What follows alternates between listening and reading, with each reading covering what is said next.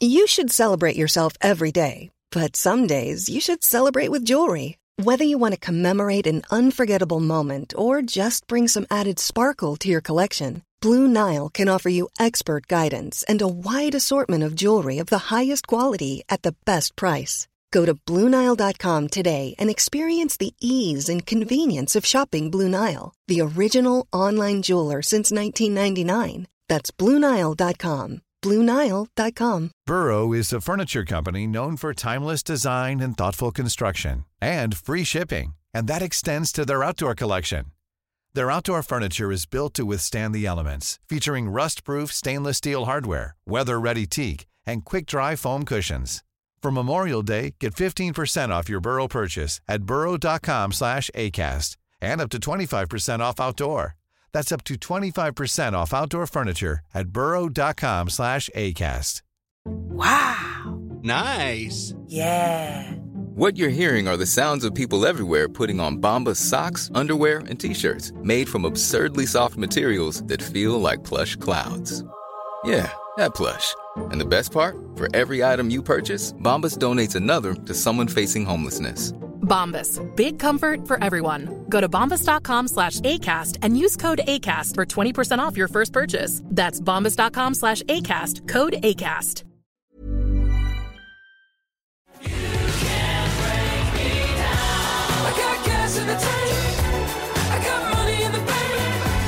I got news for you, baby. You're looking at the man. Who's the man? Who's the man? Who's the man? I'm the man. Hello and welcome to SuperCoach Edge, where we'll be bringing you all of the insight, analysis and the edge for season 2021. My name's Liam and I'm joined today by my co-host Damon. You there, mate? How you going? Are we on? Are we on? Yeah, we're on. Oh, sorry, man. How are you holding up? It's been a tough week. Yeah, it's been a very, very tough weekend. I've just been trying to get over the, obviously the news with Rail going down. Yeah, the man, the myth, the legend. Obviously shattered, devastated. Since it happened on the weekend, I've just locked myself away in my room and watched Titanic and The Notebook on repeat. But I've no doubt that sad as it is, the great man, he's going to rise again like Lazarus rising from the smouldering ashes. So only a matter of time. But best wishes to the great man. Definitely. And do you want to give our listeners a bit of a snapshot into your little creative side with Rowley this weekend? Oh yes, I've written a little bit of a poem for Rowley. Let me just get it for you. Roses are red, violets are blue. My SuperCoach team will never be the same without you. Poor Rowley, poor Damon. But it's okay, Damon. It's okay, Damon. Some of your other boys, they fired on the weekend. Yes, that is true. That is true. It's a good thing I've got more than one boy in my team. Got a whole team of them, so that's always good. But on a serious note, best of luck to Rowley, exactly. And hopefully has a pretty speedy recovery and can be back on the park if it is a PCL. I think that's usually about a 12-week injury, but hopefully it's sooner. Yeah, hope he has a speedy recovery there. Let's get on with the show. Enough of the hijinks. Where can our listeners find us on socials? Yeah, so on Twitter, you'll find us at @SuperCoach_Edge. You'll find Damon at DamoJ88. You'll find myself at Al_Evans_95. And on Facebook and Insta, just search SuperCoach Edge and you'll find us there. And with that, I guess it's time to run through how we performed over the first round, even though, to be honest, I probably prefer not to, in what will become a regular segment throughout the year called The Good, the Bad and the Ugly.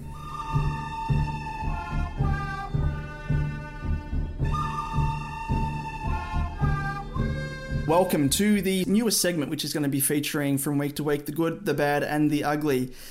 Which is obviously a quick recap off the top of just how our respective teams performed on the given week and the plays that stood out for both good and for bad reasons.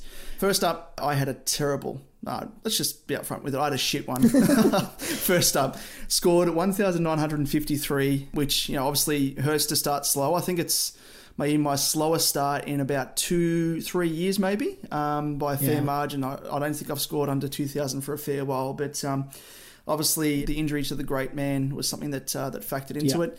And yeah, now sit ranked 36,504. Bang, look at that, just way back in the pack. But yeah, going into round one, and last week the listeners would have heard us unveil our teams, which of course no doubt changed as they probably would have expected it to. But yeah, just in terms of my structure, I remember I mentioned that I went with a 6-man deep primo midfield, which I then had to reconfigure off the back of the fact that there was only Kajitsky and Highmore as the only 2 rookies available in defence. So, yeah, the only 2 decent ones. Yeah, had to downgrade, believe it or not. I had to make the really heartbreaking decision in chopping one of my other boys, which is probably karma. I reckon it's the SuperCoach God saying you're an idiot for getting rid of your other man Walshy. You didn't back him. You had to back him in. Yeah, I know.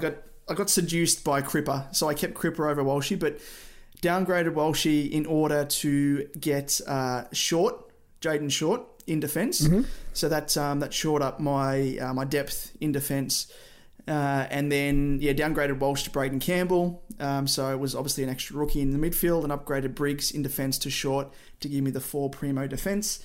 And I didn't have enough cash initially in order to do that. So I had to downgrade Hayden Young as well to Jordan Clark, which I think at halftime looked like it was a really bad call because both guys were on opposite ends of the spectrum in terms of scoring. But yeah, Clark obviously came back and scored 80 odds, so it wasn't too bad. In terms of running through the particular good, bad and ugly categories at Goulden, how about the debut from young Errol Goulden? What a name, Errol.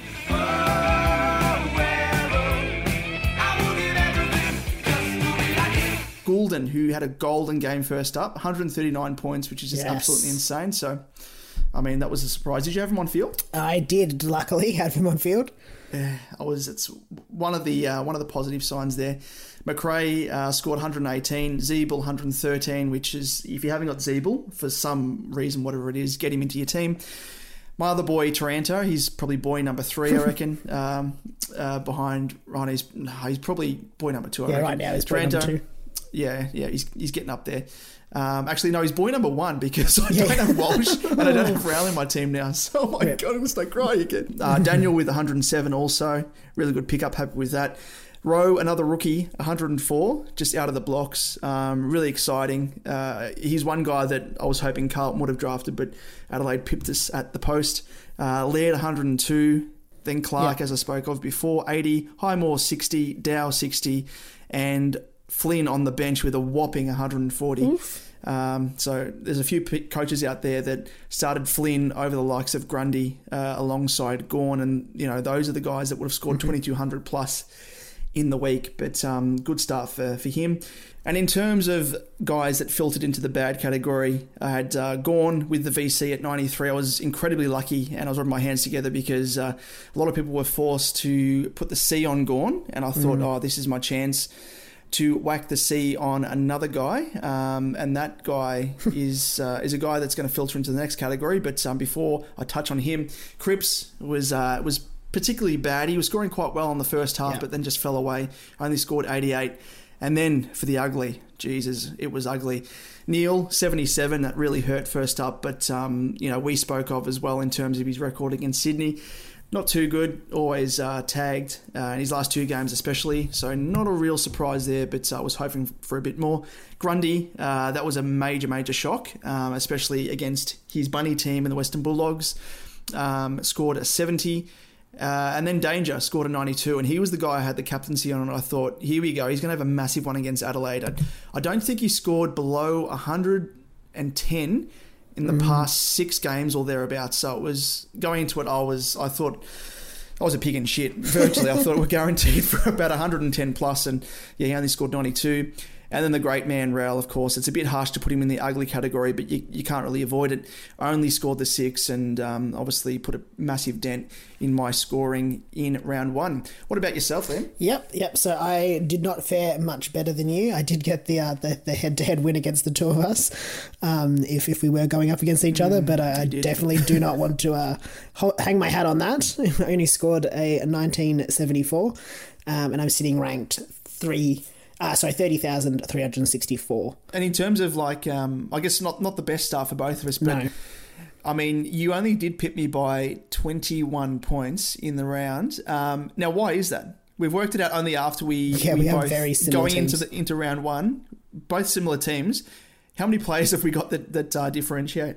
Was it three potentially? Yeah, I think it's potentially three. So Walsh, 122 was definitely in my good. I also had obviously Goulden, Zeeble, Taranto, Daniel, Rowe, Laird, Clark, Highmore, Dow, and Flynn on my bench with that 140. Some great cash being made there, hopefully. And then the other key difference I did have in my midfield, I think you have McRae, I have Merritt, who scored the 105. That rounded out the key differences in our good. The exact same bad and uglies as you, I guess.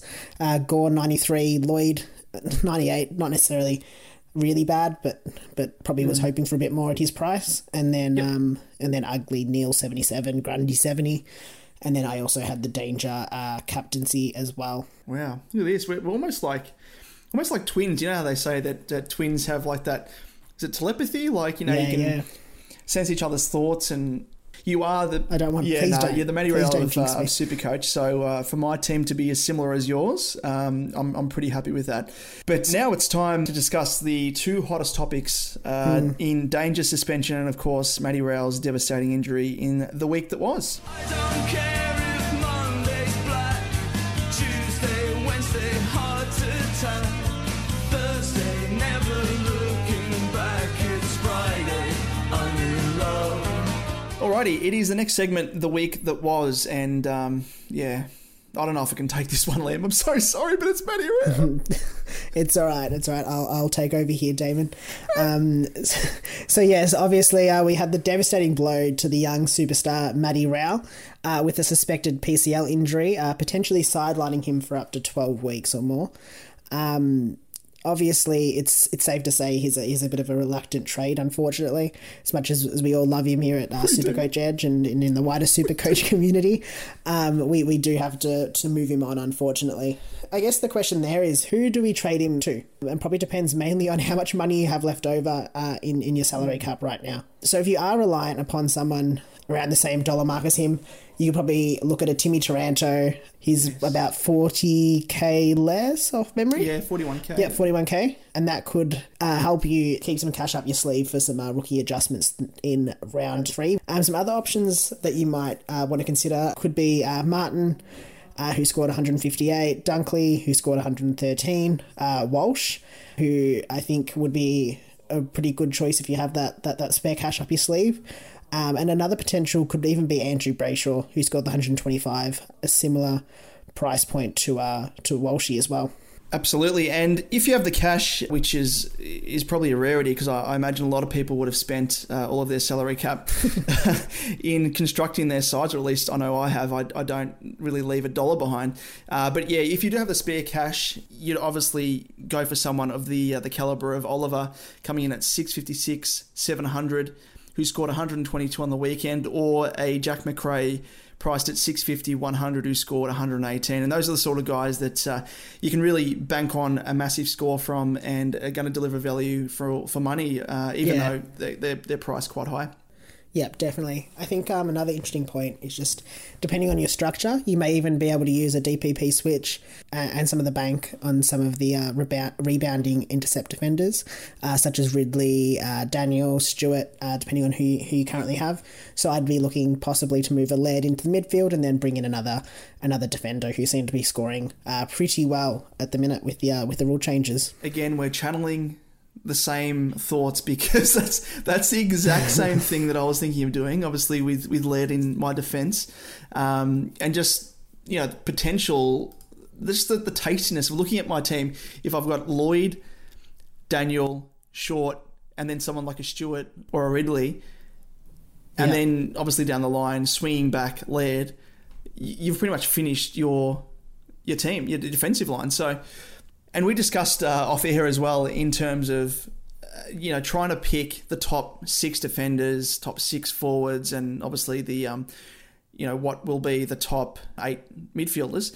It's much easier at this stage anyway to really pick the top 6 defenders as opposed to top 6 forwards. Yeah. So, and obviously it's a bit of a raffle at the moment. in the midfield. So, you could virtually complete your defence if you wanted to do that. So that's a really good suggestion. Yeah, it's something I'm also looking to do, but I've got a few other options that are up my sleeve as well, depending on how I feel later in the week. Alrighty, and the next issue, I guess we could call it, is the Paddy Dangerfield issue and the suspension looming over his head, which was referred directly to the tribunal, and you'd think that at the very least he's going to be rubbed out unless some crazy evidence is tabled last second, like something that we see out of a TV show, a Law and Order or something, like someone comes bursting through the courtroom doors like, surprise witness. Hold on. Yeah, surprise witness. I object. Everyone turns around. Yeah, we were kind of chatting about it off air, and, is there a situation where it's worth holding him? And I think, it really depends on, you have to ask yourself, what strategy are you taking going into the year for SuperCoach? Yeah. Like, are you playing for overall or are you playing for head-to-head? And I think if you're playing for overall, then, it's probably worth factoring in how long he's going to be out for in determining, when you're going to move him on. And likewise as well for head-to-head and leagues, but probably less weight given to it because, the head-to-heads don't start until round 3. So if he does, cop 2 weeks, at least you know that one of those weeks is going to be this coming week, which is going to be a non-head-to-head week. So, it's something to factor in, I think. But then also, if you are going to hold him, it comes down to the depth that you've got on your bench, and you're going to be relying upon, rookies. And, even though there are rookies that scored well on the weekend, like a Goulden, for example, or a Rowe, can you trust them over the course of Dangerfield being out for them to score on a consistent basis? We've only obviously seen one game so far. It's not a massive sample size, obviously. But yeah, it's something to really think about. And then there's also the can you really take advantage of the DPP swing with Dangerfield? He's listed as a forward midfielder. If he's listed in your forward line, can you switch him with, a Dunkley or a Martin or, someone of that calibre, a Caldwell even, where you can switch those into the forward line and then play one of the better rookie bench options off the midfield there to score on his behalf. But there's a few things to think of there. Precisely. What's just a question for you, Liam? What would it take in terms of the length of suspension for you to consider holding him? If it's 1 week, I'd hold. There's no question there. I don't think it's worth the trade. If it was 2 weeks, that's probably where I'm a bit 50-50. It would probably depend on my team structure. I'm not sold, as you said. The rookie scores are just so volatile. I guess it's all good and well to be like, but Rowe scored 104. He's averaging 104. He's played one game, so of Exactly. course it's you can't rely on the rookies. I mean, looking at my bench, I've got Brockman and Scott, who scored 22 and 56. I mean, obviously next week that could be both scoring 60s, or they could both be scoring 20s, or one of them could be dropped. You don't know. Yeah. I mean, I do have some DPPs that I could switch around to sort of help that scoring, but it's still just a bit risky. So that would be probably 2 weeks I'd probably be considering to trade. Anything more than 2 weeks is definitely pulling the trigger on the trade. I don't think it's worth keeping him. I think the points that you lose from him not playing and having to front up a rookie on your bench for like 3 or 4 weeks, if it does get to that stage, it's just you're going to lose too many points, especially if you're playing for overall. But even if you're playing for head to head, you're going to have to rely on your rookies to actually score quite well. Yeah, spot on. I'm exactly the same. Usually, I mean, he's going to be a keeper, you'd think. He's the sort of guy that you want in your team come the end of the season. But yeah, for me, it doesn't matter who you are. If you're going to be out for 2+ weeks, that's kind of the 50-50 mark, and then 3+ weeks is definitely gone. And exactly. It really comes down to as well, I think, that you have to factor in whether or not you're using another trade in the first week. Ideally, if we weren't impacted by both Raul and Dangerfield, I probably wouldn't even think twice. I'd probably put more consideration into trading him out if he was gone for 2 weeks. But because I'm using another trade on Raul, it kind of becomes a 50-50 for 2 weeks. But I think, 3+ weeks is the territory where it's just like you got to pull the trigger on the trade. You can't expect rookies, even with a loophole where you can exploit and screen, the scores of the rookies on the bench. It just becomes way too hard to try and get someone to score at his ability. And just think of it in terms of the lost points as well. For me, I always try and play for overall first and foremost. And, obviously I've maxed out 10 leagues, but it's one of those things where it kind of comes in as a secondary consideration. But, the fortunate thing out of all this is that, especially factoring in for Raul as well, is that, it isn't ideal to lose either guy, but the fortunate thing is that prices haven't yet changed. So, it could be worse. So we can now use it to our advantage, and it can be a blessing in disguise, I guess, because we've seen guys like, a Dusty come out and smash it with a 150 score. You've got Dunkley as well, which I know you, as well as myself, were very hesitant on getting in Dunkley because we're unsure of his role without Treloar being in the team. Now that we've seen that as a bit of a small sample size, but seeing the fact that I think he got 12 plus CBAs in the side there for the Doggies. It's those sort of things which we've now been given a little bit of advantage, I think, out of this disadvantaged situation. Yeah, I agree with you there. So, considering that we both were impacted, Liam, by the injury to the one, the only Matty Raul, and with Martin staring down the barrel of a hefty suspension by the tribunal, what I'm thinking of at the moment, and we'll kind of run through the DPP switches and stuff, I'm thinking of trading Dangerfield down to Dunkley, which will then give me an extra 51k to upgrade Raul to Martin. So those are two definite primos, and I think Dunkley, in terms of the forward line anyway, I think he's going to be a top 6 forward, and you want to be trading out a Dangerfield, who, again, should be a top 6 forward for a like-for-like, and then Martin as well should be a top 6 forward. I'm trading him like that, even though he is DPP. What about yourself? Yep, so I think I'm looking at a similar structure. I've sort of got two options that I'm probably going through. That's one of them. A Danger down to Dunkley, and then Raul to Martin. But the other one that I am considering is using Laird as the DPP, moving him into the midfield, and then bringing in probably a Ridley or maybe a Stewart, just depending on how I feel later in the week. So those are probably the two key options that I'm looking at. I think they present as the best value for what I have, and gives me a little bit of cash up my sleeve as well for the next week with the rookie changes if I need to make any.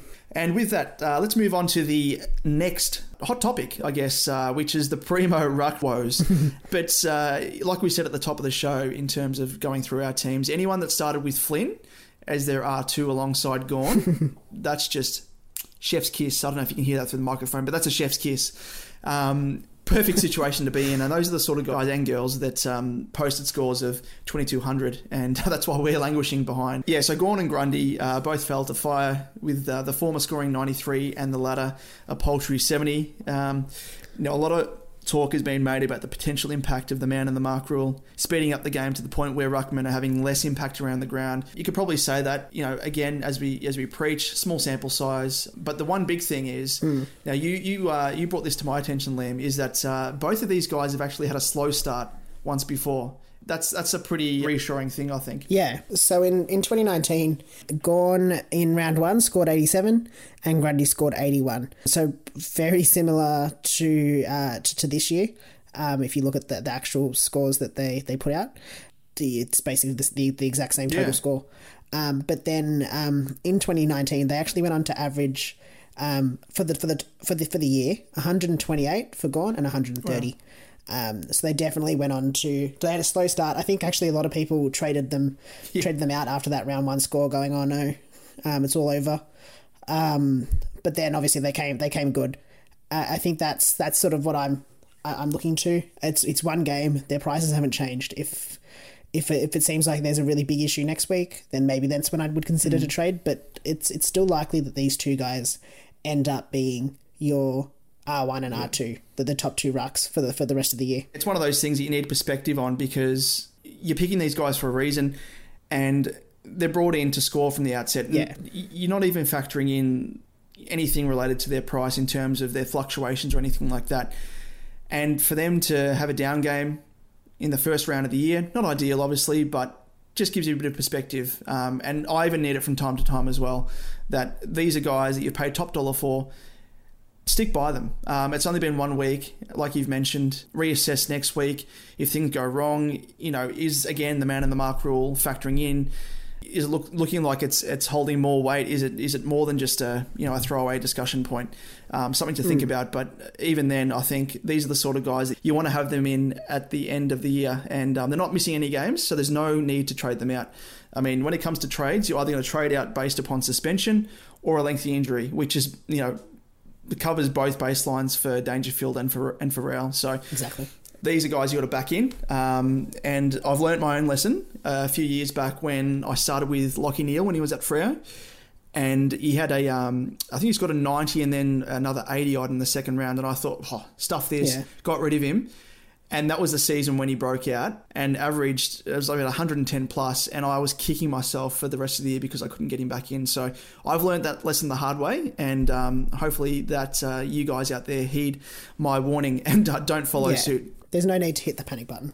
And just in regards to Grundy as well, Buckley, which he came out today in the presser, and I've seen this discussed on Twitter as well.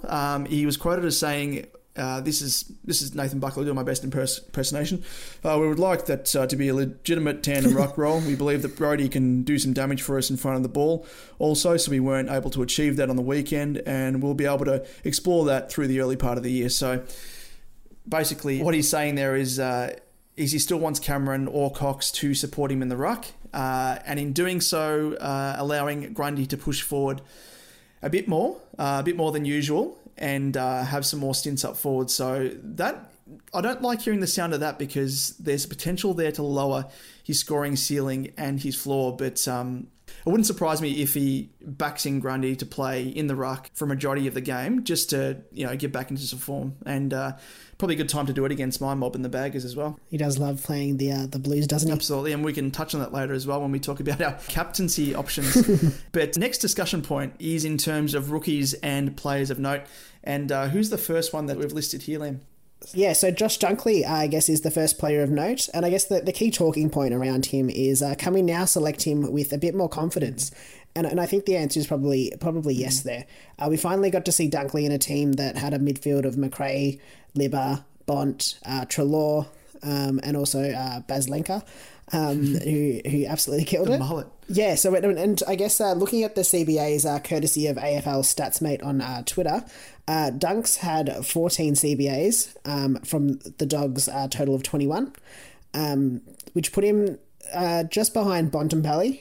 But interestingly enough, Adam Treloar and Smith only had, Treloar only had 2, and then Smith didn't have any centre bounce attendances, and he did play that more of that wing and that outside role. So that does leave you a bit more confidence in selecting him as a forward, knowing that he's going to have that midfield time. Do you think it was a kick up the arse to Bevo when Dunks was like, that's it, I'm packing my bags, I'm off to Essendon. I'm sick of you putting me in the ruck. I'm sick of you playing me up forward. Definitely. Hopefully that's the case, and that's evidenced on the weekend. But I definitely go in now with a bit more confidence. As a candidate, potentially trade down candidate from danger. Definitely, and he's just got such a high ceiling as well as a player. That he's an interesting choice, and I do think that makes him a very, very good option in your forward line. Absolutely. And next up, we've got the rookies, the all-important rookies. And thankfully, I hit on pretty much all the main rookies apart from one. And you're in the exact same boat, because we're virtually SuperCoach twins, which by extension, could you then call me the Matty Real 2.0? Well, hopefully. Geez, I'd love to.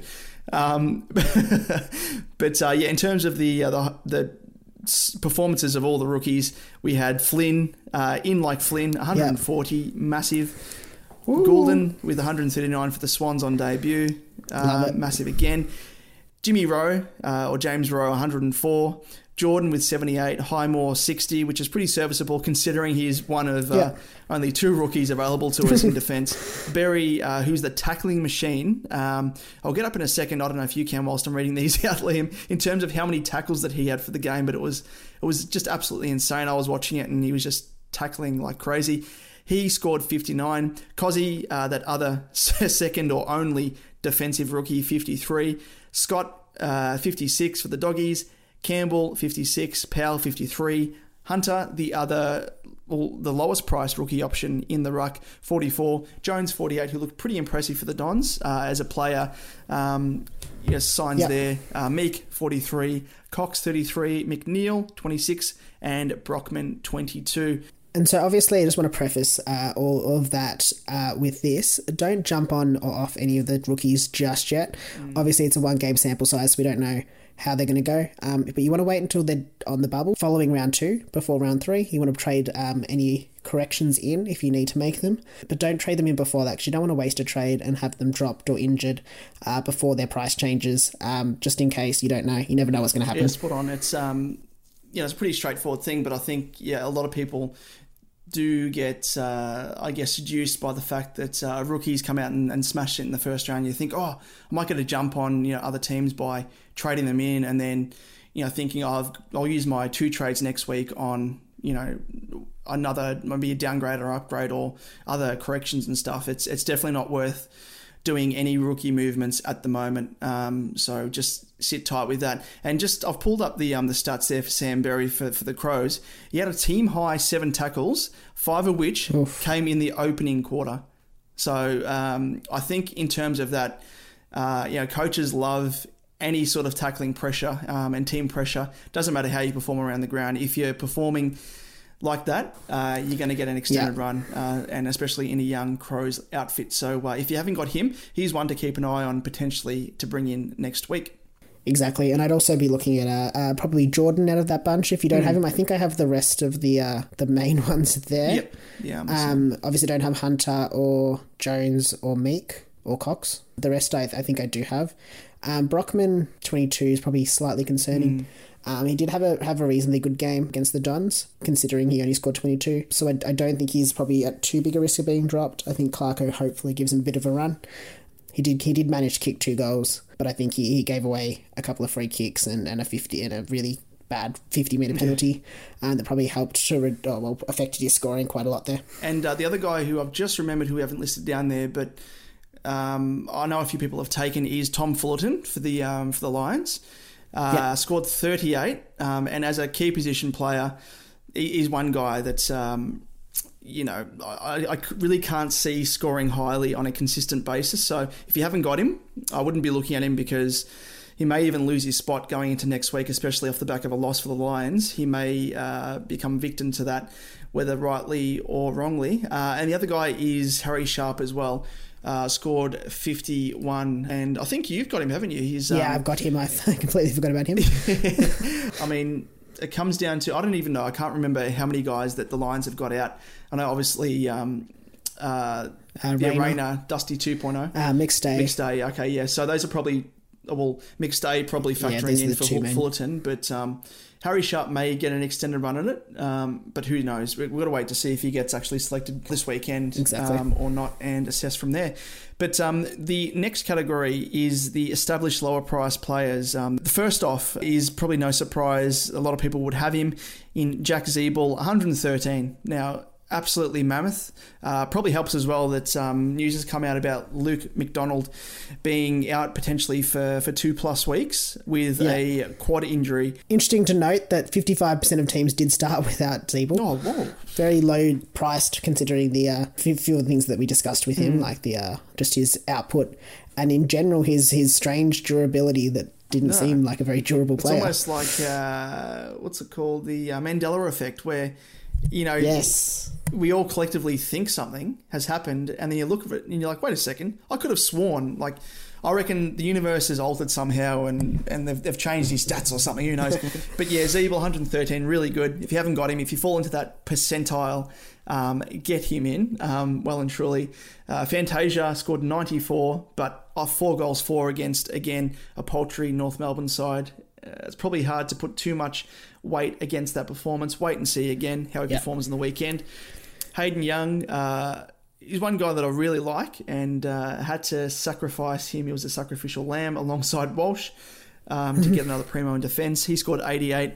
Clark, who was the downgrade to him, he scored 80, looked really good. He started pretty slow and really worked into the game though and really, I think earned his spot. So hopefully he keeps his spot off the back of the loss to the Crows. I think Menegola has a bit of an injury concern as well, so that should help him keep that spot. And I don't think Duncan's back in yet either. Yeah, also with Dangerfield being out as well. Yeah, that's also a big factor, I think, for him keeping his spot, which is good. Another silver lining there. Jarman Impey scored 64. He actually looked pretty good, didn't he? Yeah, looked great off the halfback. I'm surprised at his scoring. He did take a really good intercept mark in the dying stages of the Dons game. Yeah. Still too soon. Isn't it? But so I'm a bit surprised by his scoring. I thought it would be higher, but he definitely looked good, and I think he'll just build on that in the next few weeks as well. Also, Paddy Dow scored 60. He started relatively well against the Tigers and kicked a nice goal and really showed flashes of improvement yet again from previous years. So as a Carlton supporter and know him quite intimately, I'm quite happy with that selection, and sad that he actually fell away towards the end. But I think you mentioned as well that he was stuck on the bench at stages in terms of rotations. Yeah, he did get stuck on the bench towards the end of the game, I think, with the reduced rotations. I think he sort of played victim to that a little bit. His time on ground was quite low as well. I think in terms of his time on ground percentage as well, I was reading, let me just have a quick look in terms of his time on ground. Well, there you go. He actually had the lowest time on ground, equal lowest, with Gibbons playing only 69%. So that was the equal lowest when you exclude Oscar McDonald being subbed on to the ground and Jack Silvani being subbed off. So yeah, in terms of that, I guess there's a heap of upside. But having said that, also a bit of an each-way bet is we're still yet to see Zach Williams come into the side where he will take his spot this weekend. So hopefully it doesn't really impact his game and time on ground too much and his role as well. So we'll wait and see on that, but I'm relatively happy with that. And then the other man is your old man. Ugh. Danaher. Ugh. Scored 54. First off, I must gauge your... I'm almost like just picking at your emotions here, but I have to do it. I feel like I know where this is going. First goal. Kicked a goal around the corner. Like, oh, you're pretty skillful. And then grabbed at the jumper. Like he'd been playing in the Brisbane Lions jumper for like 5+ years. Exactly. That just rubs salt in the wound, surely. Oh, I don't really give a shit about him anymore. But, you know... Why drop? Yeah, thanks. I think that's the point, though. He's been there for 5 minutes and he's grabbing the jumper. Yep, that says a lot, doesn't it? But we'll move past that. I think this just sort of cements it with what we were talking about with him. He scored, I think, 2 goals too, off the top of my head. And only managed that 54. He's going to have to kick a bag week in, week out to really have those good scores. He doesn't really have that high ceiling that you probably want from a forward. I expect this would be probably what you'd expect from him. You might see a couple of 80s, a couple of 90s if he gets onto a bit of a bag, but that's probably it. Awesome. And looking towards the weekend, it is time for our very next segment. It's debuting in round 1, and it is I'm the Captain Now. Look at me. I am the captain now. That's right. This segment is all about the captaincy choices and vice captaincy choices for your SuperCoach team. So every week we'll be bringing you our top choices from the key players for the VC or C role. We'll be discussing some of the big options, players that should go big or have a good history against the sides that they're playing, and we'll also be looking at a few that might be a little bit left field for those who like a bit of a pod captaincy option. So first up, in our number 1 spot, I guess, we've got Gawn, who is going up against St Kilda on Saturday night. He faces the rookie in Hunter at the Saints. And just to note, Flynn did score 140 against Hunter this weekend. In the past, he has scored the 135, 126 and 133 in his last few games against the Saints. So I think he's a pretty strong option. I think he should bounce back after his poor score in round 1. Well, not poor, but... relatively paltry score, yeah. By Gawn standards, especially. In second place, I guess, if you've got him, definitely would be looking at Jack McRae. He's playing the West Coast Eagles on the Sunday afternoon. His last 3 scores, 117, 84, 142. He's just sort of the Mr. Reliable, I guess, in that midfield option I feel like he is just someone that you just know he's going to score reasonably well. Definitely would use him as the C option. If you do choose someone who is the VC who doesn't fire, I think you'll get a reasonable score no matter what. And I guess the somewhat left field option is Grundy. He does play on the Thursday night against Carlton, so I think he's like possibly an ideal VC option. As you've mentioned, Damon, he goes pretty well against your boys. He does indeed.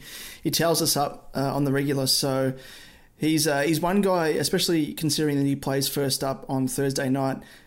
For me, you've got to whack the VC option on him. Exactly. A little bit left field, I guess, considering the weekend score that he produced, but put the VC on him, and then if he doesn't fire, then whack it on the other Gorn option. But anyway, let's move on to our very next segment, and yes, it's always my favourite just because of the soundbite, and it is I Gots to Know. Hey, I gots to know. Yes, it is I Gots to Know, and the very first question was sent in by Nick Pike, and he asks, James Warple's CBAs, do you have them? And courtesy of AFL Statsmate on Twitter, doing fine work for everyone there in the SuperCoach community, he has listed Warple as having 13 CBAs, which was 13 from a total of 30. So he was behind Mitchell with 24, O'Meara 22, Shields 21, McAvoy 18, and he only scored 45. So, definitely had a downer, and I think he's actually got a pretty good record against Essendon from just looking at his stats on the weekend. But he had a bit of a downer. Coming in priced at $474K, you'd obviously want more of an output from him at that price. But, given he isn't even considered a premium, he's more of a higher mid-price option, if you can even call him that. Just wait to see how he performs on the weekend. A full midfield there for Hawthorn to choose from. So, I don't think Phillips would have really disrupted any of his CBAs, considering Phillips only got the 2. But yeah, just wait to see how he goes in the weekend and assess from there. Second question was sent in from? From Mitch Guru Young on Twitter at Mitch Guru. His question was, it's more of a bit of a statement and a question, I guess. Got shafted with Luke McDonald pulling out. Do I keep him this week? It sounds as though, I guess, as we mentioned a bit earlier, that he is going to have a little bit of time off injured. I think he had a bit of a corked thigh that turned into a bit of a quad strain, so we're probably looking to miss a couple of weeks. I'd probably move him on. Just unfortunate, I guess, that you didn't get him out of your team before the game. Yeah, he's one of those guys as well that you don't know. He scored well last season, but it looks as though Zeebel's kind of taken over his role as the main distributor, taking the kick-ins as well, which always helps. That was kind of Luke McDonald's bread and butter last season. And if he was a player that, he didn't have anyone cramping his style, as it were, then you could probably say that you could keep him for a couple of weeks if he is out for that. But just in terms of that, you're going to have to wait for him to, come back, obviously. And then there's that unknown about his scoring ability. So, for me, I'm in the same boat as well. Just I'd probably move him on before price changes. Yep, definitely. And we've got a third question here from Lachlan Hinkley, who was on Twitter at Hinkley35. Is Andrew Brayshaw a good pick for Matty Rowell? Yes, I would say he is a decent selection. Last year, he averaged 101.2 going up from 70.5 in 2019. And as we saw, he just took his game to another level, especially in the back half of last year. Yeah, definitely. And he went on a run of games there, 6 games in a row where he scored 144, 122, 102, 136, 150. So he does really have a high ceiling, and he's one of those new guys from the... it's like the new kids on the block, I imagine. Definitely. Like him, Walshy, Real. Oh, my God. I won't break down this time. But, you can put him in that next bracket, the next tier coming through that you can really select with confidence. So, he's definitely one that I would select. And he's probably...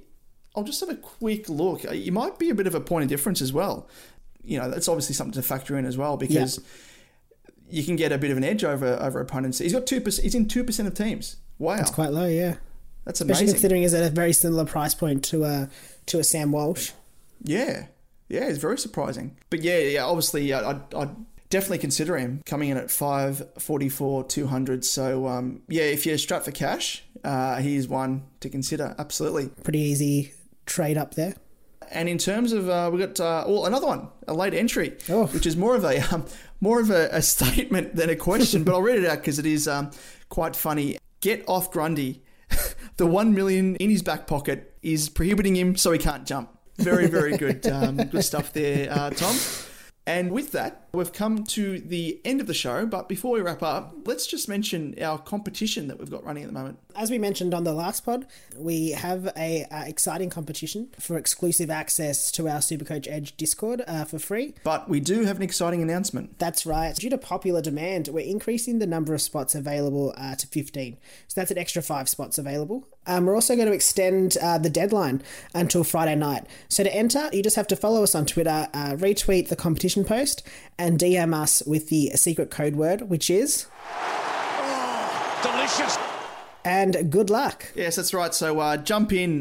We had a bevy of people streaming into our DMs, sending through that secret code word, and you'll be surprised. You'll actually be in the running, and don't be afraid, because we're not going to select the first 10 to 15 people that DM'd us. We're going to be doing it at random. So you are definitely in the running. Yeah, so before we finish up, I just wanted to shout out the top scorer in our SuperCoach Edge group on SuperCoach. Harley at Longsleeve Energy finished round 1 in top spot with a whopping score of 23.53. And also just his 12th overall. Great work, Harley. Jesus. Yeah, that's massive. Yeah, well I know, done. right? Put us to shame. Well and truly. So if you do want to enter the SuperCoach group, the code is 798296. 798296, and the overall winner at the end of the season will get their hands on a SuperCoach Championship ring from the guys at SuperCoach Championship Rings. They're absolute legends down there, so definitely check them out. You can find them on Twitter at @scrings_, and online their website is supercoachchampion.com. So the winner will also feature on our final podcast of the SuperCoach season, so make sure to enter to be in the running. Absolutely. Jump on that, free to enter. And this SuperCoach ring, which retails at $99, is up for grabs. So again, jump into it, free to do so. And best of luck to those that have entered and those that are going to. And before we wrap up, let's just remind people where they can find us on socials. Yep, definitely. So on Twitter, you can message us or hit us up at @supercoach_edge. You'll find Damon at DamoJ88, myself at Al_Evans_95. And on Facebook and Insta, we'll find us at SuperCoach Edge, and our email is aflsupercoachedge@gmail.com. If you have any questions, feel free to hit us up on any of those channels. We're very happy to look at teams, look at potential trades, and also look at captaincy options. So just hit us up there. And sorry, just quickly, I almost forgot, but we do have a Patreon as well. So if anyone out there does, like to support us and support me, because I've been eating my sorrows away. Not really, I shouldn't say that. You get a new budget of ice cream and cookie dough. It's funny you mentioned that, because I actually do have a tub, and you can see this. You can confirm this. I've got a tub, a Rainbow Paddle Pop. He's eating it straight out of the tub. There's this massive spoon. A massive spoon, and it's all gone. I reckon there was probably about a quarter of that left. So it's okay, Damon. that is without a word of a lie. That is 100%. You can confirm this, Liam. It is true. I am watching it. But yeah, anyway, back to the point. So in terms of the 2 tiers that we've got one for $5, which gives you access to the Discord. So if you unfortunately miss out to one of the exclusive 15 spots that we have up on offer, you can access it through this $5 per month Patreon, which is the value of $1.25 per show in terms of support. So that's less than a coffee. So jump on that if you can afford it, of course. And then the second tier is $10 a month, which comes to $2.50 support per show, which again gives you access to the Discord, but also goes to another level where you get access to an exclusive Q&A video chat with Liam and myself, where you can pick our brains. And with that, we've come to the very, very end of the episode. Thank you so much again for tuning in and listening to me sob like crazy over Matty Rowell like an idiot. But hopefully you had a good weekend in terms of scoring. Probably not too hard considering that we bombed it.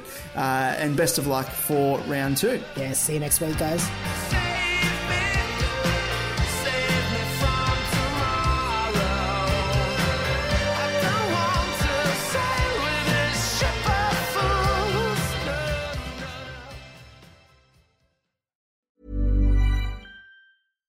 Even when we're on a budget, we still deserve nice things. Quince is a place to scoop up stunning high-end goods for 50 to 80% less than similar brands. They have buttery soft cashmere sweaters starting at $50, luxurious Italian leather bags, and so much more. Plus, Quince only works with factories that use safe, ethical, and responsible manufacturing. Get the high-end goods you'll love without the high price tag with Quince.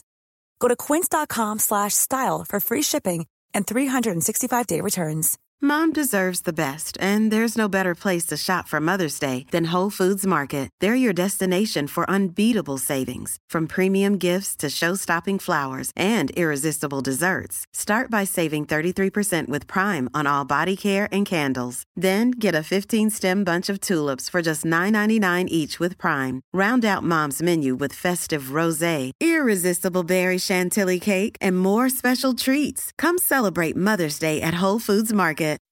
When you make decisions for your company, you look for the no-brainers. If you have a lot of mailing to do, Stamps.com is the ultimate no-brainer. Use the Stamps.com mobile app to mail everything you need to keep your business running with up to 89% off USPS and UPS. Make the same no-brainer decision as over 1 million other businesses with Stamps.com. Use code PROGRAM for a special offer. That's Stamps.com, code PROGRAM.